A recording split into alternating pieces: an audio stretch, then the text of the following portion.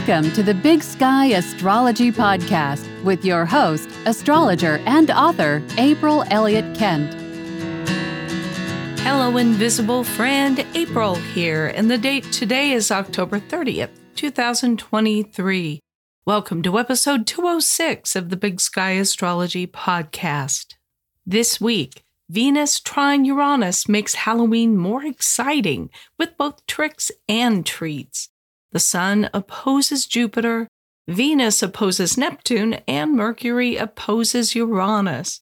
Saturn turns direct, and the last quarter moon in Leo favors bringing creative projects to the finish line. Plus, I answer a listener question about how two people's charts indicate their helpfulness to each other in business.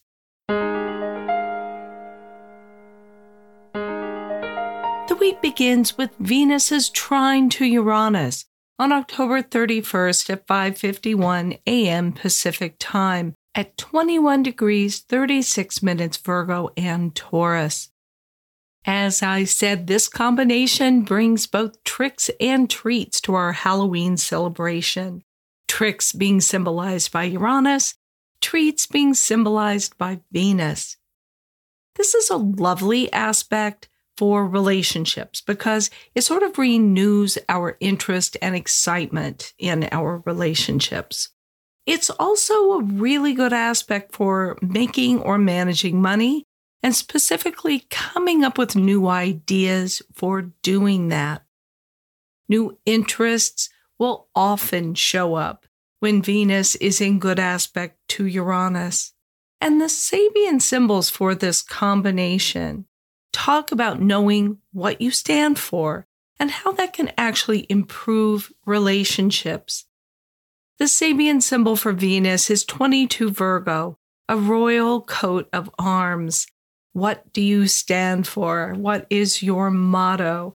What symbols do you use to represent you in your life? And the Sabian symbol for Uranus is 22 Taurus, a white dove over troubled waters. So between that and the fact that we have a lovely flowing trine aspect between these two planets does suggest to me there is a possibility to smooth over any recent troubles with the people close to us.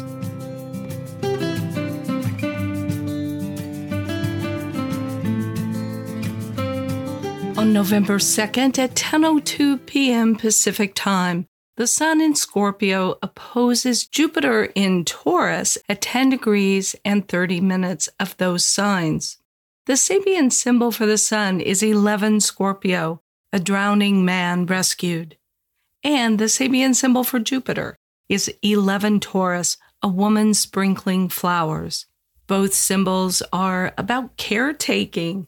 We see a man being rescued from drowning. We see flowers being maintained by a woman who waters them. The Sun in Scorpio, which is ruled by Mars, is kind of a first responder, and it does want to rescue the defenseless. It also loves a makeover. It loves to take something that's a complete mess or looks like it really should be thrown out and make it into something useful and beautiful. Jupiter in Taurus at this opposition is a little more about keeping things going and healthy and beautiful. The opposition speaks of the balance between the two, keeping things going so that they don't get to a point where they have to be rescued.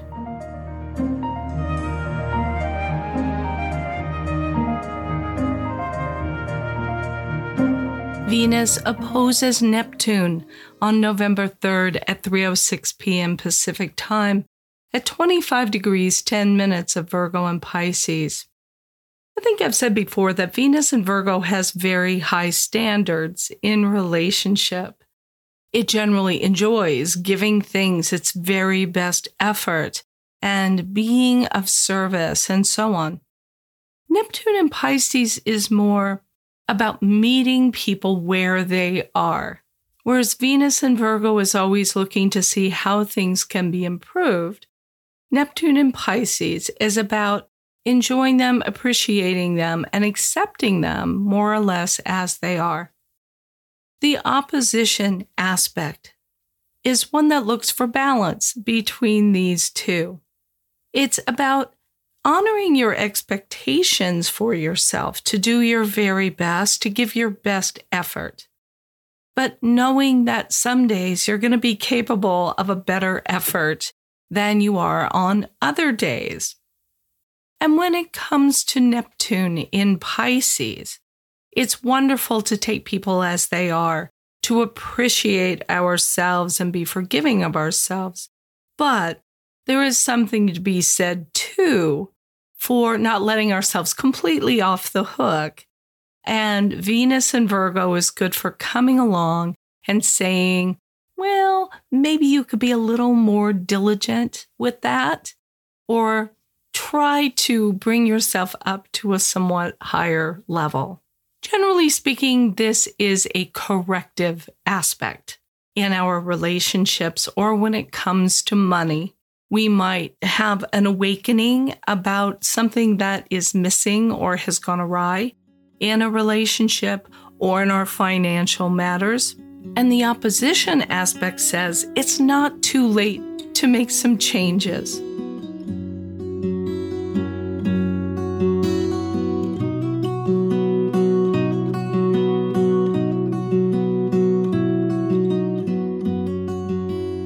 On November 4th, at 3 minutes past midnight, Saturn stations to turn direct at 0 degrees 30 minutes Pisces on the Sabian symbol 1 Pisces, a public market.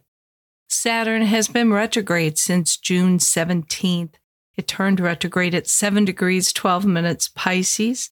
So now that it's moving direct, it's going to cover the same territory initially that it did between March 7th and June 17th.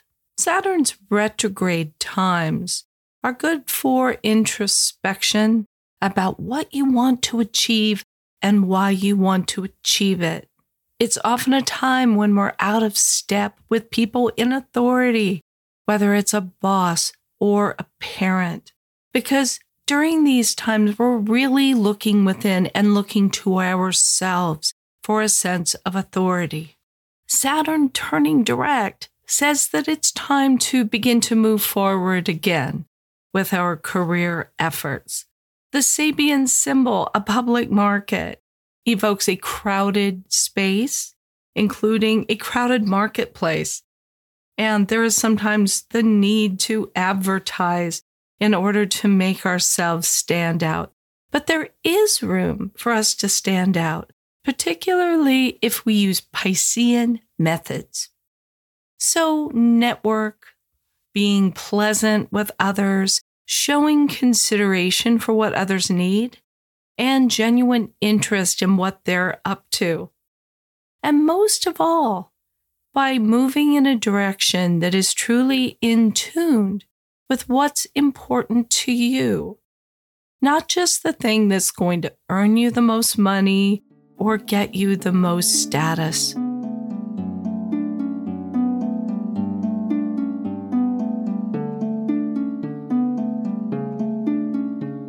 Later on November 4th at 9:07 a.m. Pacific Time, Mercury opposes Uranus at 21 degrees and 26 minutes Scorpio and Taurus. Mercury is on the Sabian symbol 22 Scorpio, hunters starting out for ducks. And Uranus is on 22 Taurus, white dove over troubled waters. Now, aren't those two very contradictory symbols, both involving birds? It's about finding balance, as all opposition aspects are. Mercury in Scorpio is quite focused, even a little obsessive sometimes when it's really set its sights on doing something. Scorpio is ruled by Mars, and this is one of the signs where we don't tend to be super talkative, but when we do speak, it can be very much to the point, and that can be interpreted by others as a little bit aggressive. Uranus in Taurus, on the other hand, is on the degree of a dove, symbol of peace and offers the promise of using words to smooth over conflict. Now, sometimes when we want to resolve a conflict, it means initially being very straightforward and not pulling any punches. And sometimes feelings can get hurt, but sometimes it is necessary to clear the air. I'm wondering whether this will bring a more tranquil tone to the news, especially relating to conflict in the Middle East. By the time you listen to this situation could have changed quite a lot anyway. But even if it doesn't, this suggests that the key to resolving conflict in our own lives, in our own personal relationships, comes down to hearing both sides in the conflict and coming up with innovative solutions, which is what Uranus is very good at. And that is where the possibility of resolution and peace could come from.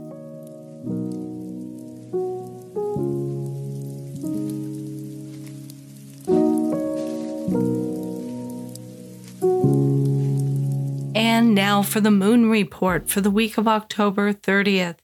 It begins with the last quarter moon at 12 degrees 39 minutes Leo on November 5th at 1:37 a.m. Pacific Time. The moon is on one of my very favorite Sabian symbols, 13 Leo, an old sea captain rocking. And the sun is on Sabian symbol 13 Scorpio, an inventor experimenting. The last quarter moon point, of course, is a point of energy and of movement. It is the time in the lunar cycle where we have a lot more awareness about whatever it was that we conceived at the new moon. And now we need to make one final push to reach some kind of goal that we set forth for ourselves at the new moon, which was that solar eclipse in Libra. The last quarter moon point is, of course, square sun, as it always is at the last quarter, but the sun is still in a conjunction with Mars, so the moon is squaring both of those points. And the sun and Mars are opposed Jupiter, and moon is square Jupiter. So there's a lot of energy to motivate us to wrap things up. This can be about finishing particularly creative projects that were begun at the Libra solar eclipse. The sun's Sabian symbol here, an inventor experimenting, is a symbol of innovation and being willing to approach things in a fresh way. And with the last quarter, it always feels a little bit that we are pushing through some kind of obstruction. And Uranus promises that doing things in a new way is the way to break through where we have been stuck. It is a very energetic last quarter because of this T-square with the sun, moon, Mars, and Jupiter. But the moon's Sabian symbol speaks, just as the last quarter moon does, of reviewing, of thinking things over before we act, not acting impulsively. The first quarter moon is the one where we act very instinctually. It's the point where we say, I don't know exactly what I need to do, really, about a particular situation, but I'm just going to do something. I'm going to follow my instincts. The last quarter is that time of holding back, looking at what we know about the situation up to now, and only then acting in a more considered way. This is the last quarter moon in a lunar phase family cycle that began on August 8th, 2021 at the new moon at 16 degrees 14 minutes Leo. At that time, something was initiated, something began. We conceived of an idea, perhaps. It wouldn't have been clear then exactly what it was. Usually we can only identify it really in hindsight. Then 9 months later, at that first quarter moon on May 8th, 2022, at 18 degrees and 23 minutes Leo, some kind of action moved this matter forward. whether consciously or somewhat unconsciously. At the full moon at 16 degrees 40 minutes Leo on February 5th, 2023, we saw the bigger picture. Everything was fully illuminated. And now at the last quarter, it is time to make that final push on whatever was begun in August 2021. So go back, look through your journals, look through your appointment diaries, and try to figure out what has been unfolding over this lunar phase family cycle. Let's look at the void of course moon periods for this week. On October 30th, the moon in Taurus trines Pluto at 4:35 a.m. Pacific time. It's void of course then for about 3.5 hours, and then enters Gemini at 8:08 a.m. Pacific time. As they like to say, slow and steady wins the race. And that is true when the moon is in Taurus. We don't necessarily move real quickly over this 2.5 day period, but by just steadfastly moving bit by bit, piece by piece, it is possible to win the race. And in this case, with the trine to Pluto, the slow and steady approach is what will lead to more control and more of a sense of power over our own destiny. This trine takes place in earth signs, so there is some sense of completion of practical matters, things about work or about money or some physical project that you're trying to accomplish. On November 1st, the moon in Gemini squares Neptune at 5:36 a.m. Pacific time. It's void, of course, for about 9 hours and then enters Cancer at 2:30 p.m. This is a combination and a void of course moon period that's really about getting out of our heads and into our hearts, our spirits, understanding, not just with the mind, which the moon in Gemini is very good at, but also instinctually and soulfully. The moon in Gemini is always about articulating. And when it squares Neptune, we're trying to articulate things that we feel deeply. And on November 3rd, the moon in Cancer opposes Pluto at 8:28 p.m. Pacific time. It's void, of course, for almost 4 hours, and then enters Leo on November 4th, just after midnight at 12:21 a.m. This is a replay of the monthly opposition that we've been having between these two, which for the moment is often beginning the moon in Cancer void of course period. The question is, are we getting better at becoming a little more objective and in control of our feelings and our responses? The moon in Cancer is all feelings, and the Pluto in Capricorn is very impassive. So this is about persisting in being kind to tough characters who oppose us or accuse us of being too sensitive and that kind of thing.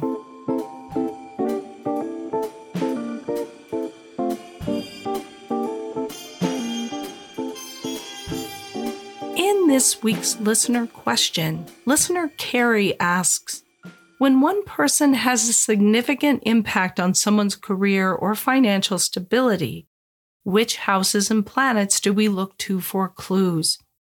For example, my midheaven and Pluto sit in the second house of someone I assist professionally.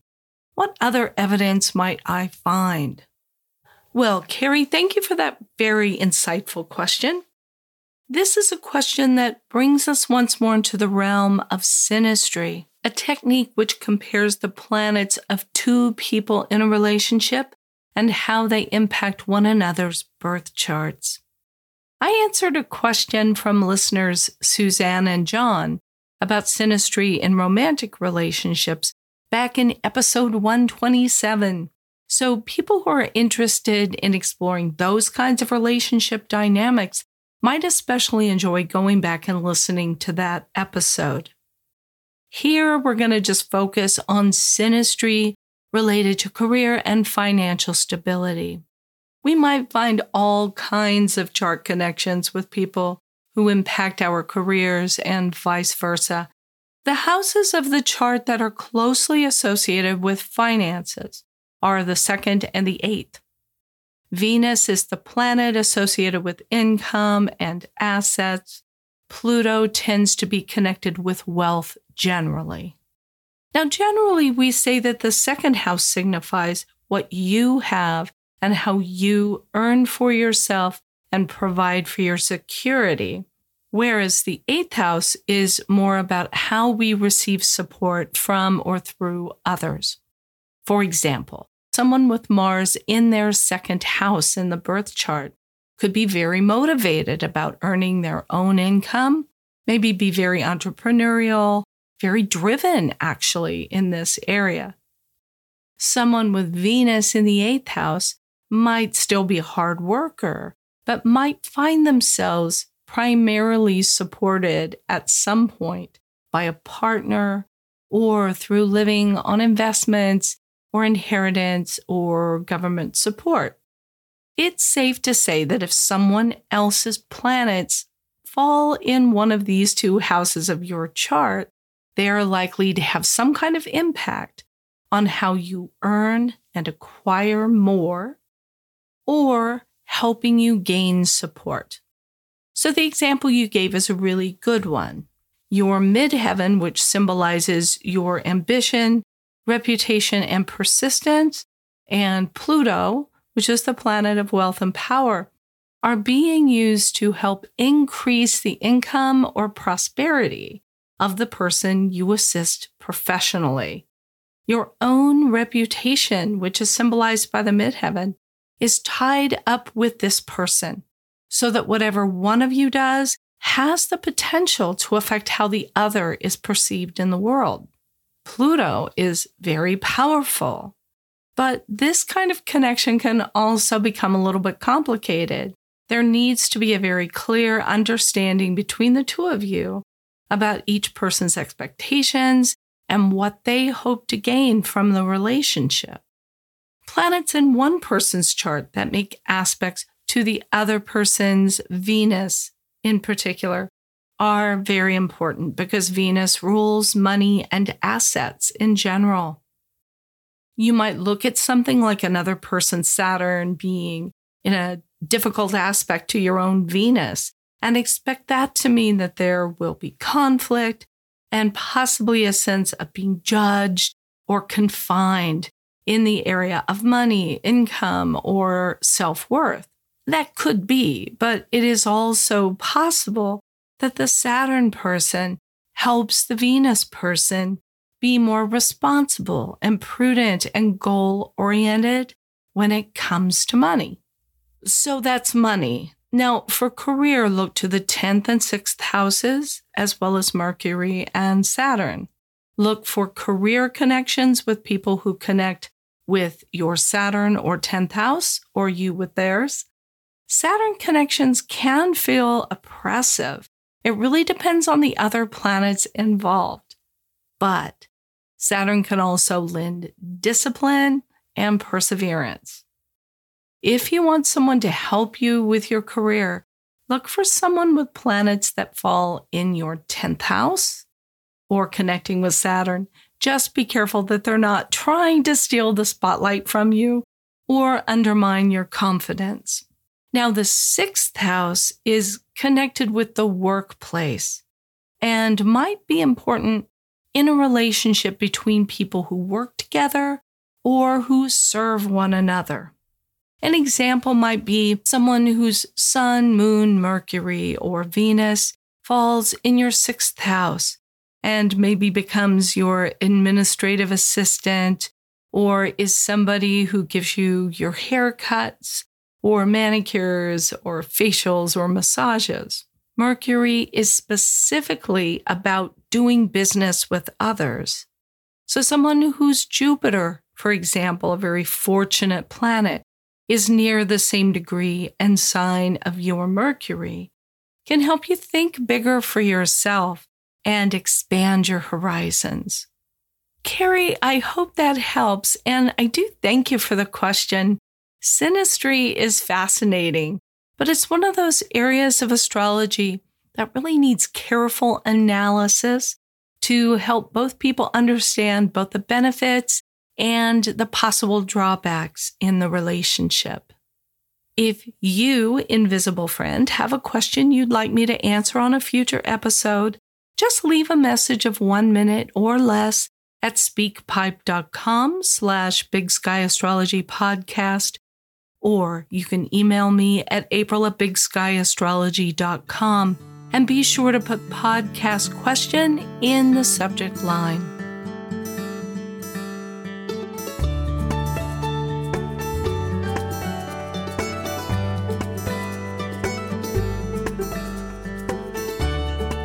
Well, that's everything I have on my show sheet, so I'm going to wrap this one up. Thank you for listening to the Big Sky Astrology Podcast. If you like what you're hearing, be sure to subscribe or follow in your app of choice. Leave a rating or a review, and I hope that you'll help spread the word by telling an astrology-loving friend about the podcast. You can read show notes and full transcripts and leave your comments about each episode at bigskyastropod.com. I want to thank everyone who's shown support for the podcast over the past year, and especially during my recent Podathon. On each episode, I'm thanking some of my financial donors by name. This week, let's give a Big Sky Astrology Podcast shout-out to Kristen Jennings and Philip Spigner.